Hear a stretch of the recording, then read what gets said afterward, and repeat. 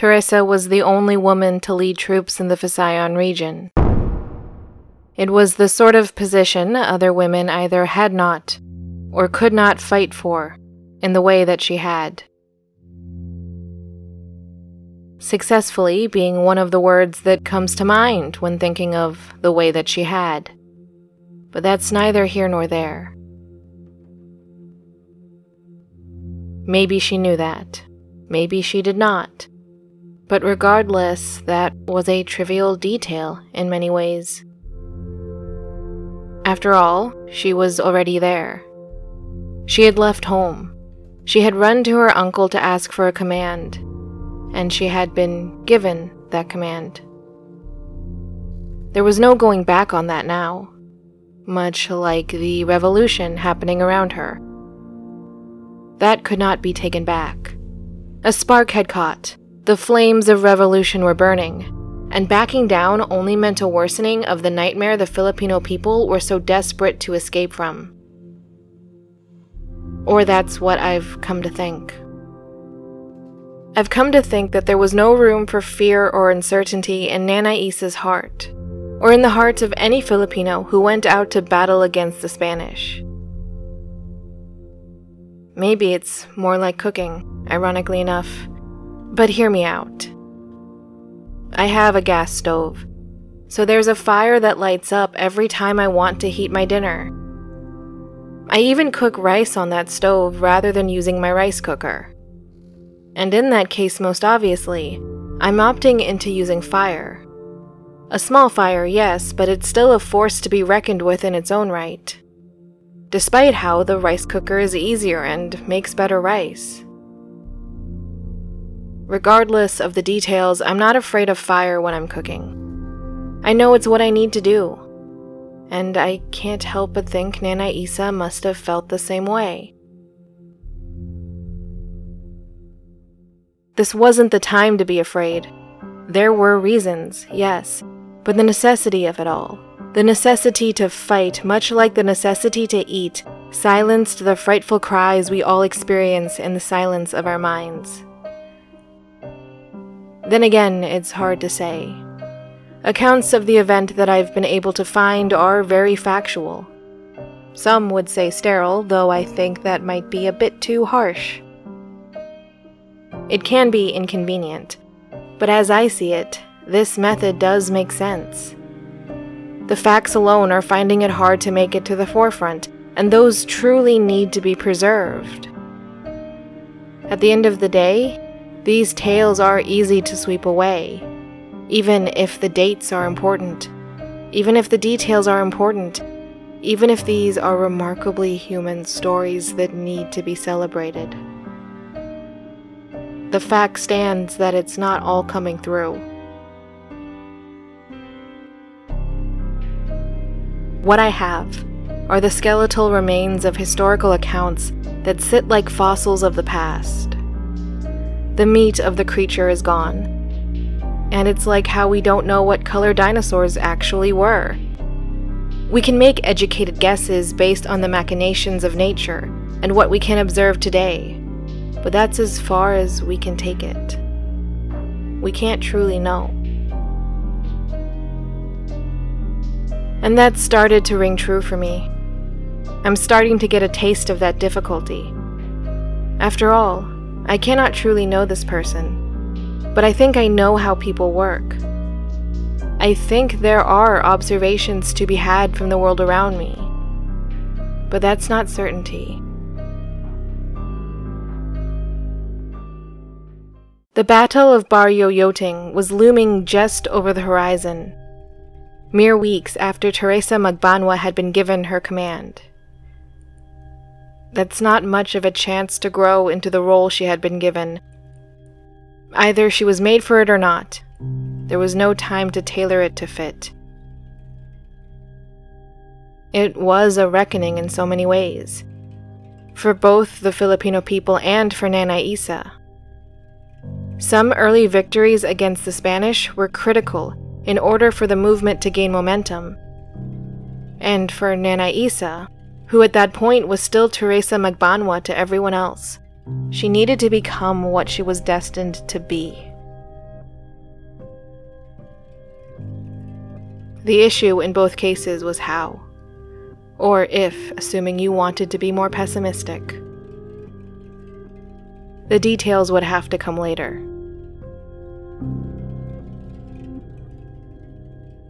Being mounted on a horse was a position that Teresa was likely able to fall easily into.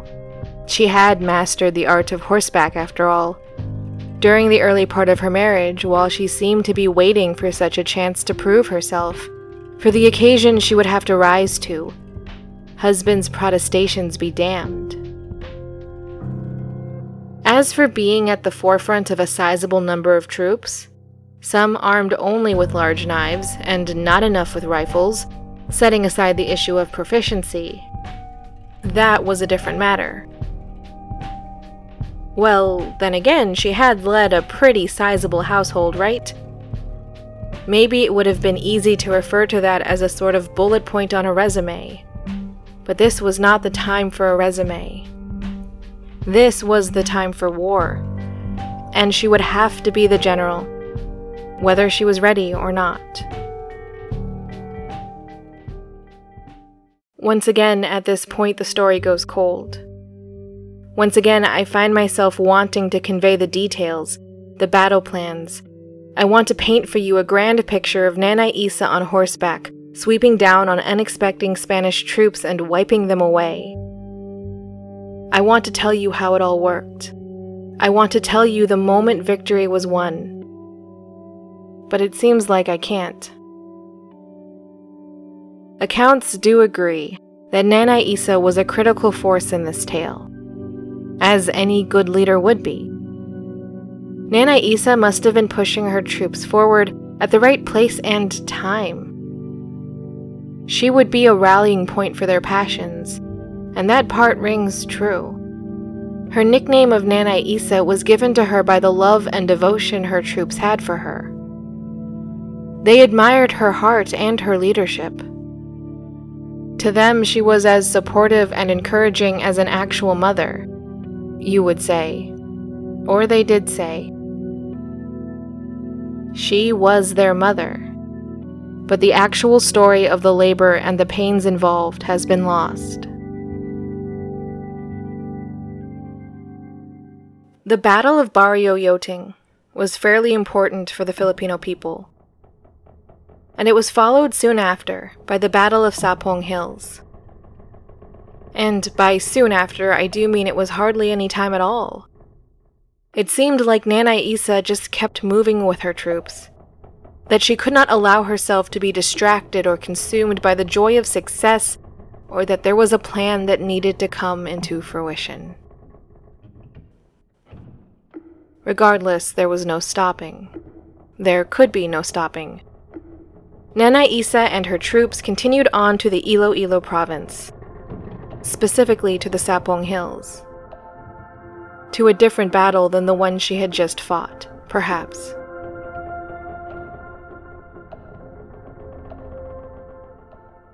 When discussed, the Battle of Barrio Yoting doesn't have a cynical slant to the scene. The details are scarce, true, but it seems as if that battle had somewhat even odds. Or maybe the Filipino people, still looked down upon by the Spanish with the utmost contempt, found that they had an advantage. That the Spanish were so unprepared for a force so determined to fight. If so, that advantage would be gone now. Now, the Filipinos had proven that they could stand against the Spanish at their current state, so it was time to intensify things, as it were. At the Battle of Sapong Hills, so sources say, the odds were in favor of the Spanish. But Teresa still managed to carry the day, though I wish someone could spell out how exactly. Details are lost, of course. How often have I said that by now? But Teresa must have known what she was doing. She must have had strategy on her side. She must have given the plan careful attention. Each and every detail needed a moment in her hands. Or maybe she trusted her troops. Maybe she flung herself forward and let herself be led by faith into the fires of the world around her. It was bravery that had taken her this far, after all.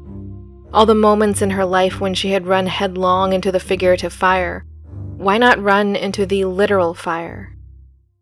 The firing of troops, as it were. She was the type to be brave, if not reckless. Or she was the type to be reasonable and knew there was no other choice. Other forces were marching onto Iloilo City. They needed to retake this and every province. This battle was a part of that. This had to be done. I said that I think necessity overpowers fear. But beyond necessity, what about love for others? Love of family and love of countrymen? Or love of ideals and love of hope? That had to be there, right? Teresa Magbanua was born well off, and as a woman, this set her up to marry well. Which she did, and which was all she ever had to do. Never mind that her husband told her no to something so critical, and how that would suggest the marriage was secretly unhappy. In some ways unhappy. Inevitably unhappy would be the best case scenario, that what joys they had were real but fleeting. Regardless, while the prosperity she knew was capped by the fact she was a native-born Filipina of a Spanish colony, Teresa Magbanua could have still had a rather nice life under the current status quo. But she rejected it all the same. She rejected it on so many levels and charged into war, literally into battle. At some point, that's not being brave. In the absence of any other reason, it's being careless. But she had a reason, right? She had a reason. It doesn't matter how, in many regards. The Battle of Sapong Hills was won. The battle was won, and Nanay Isa had to march onwards, towards the next battleground.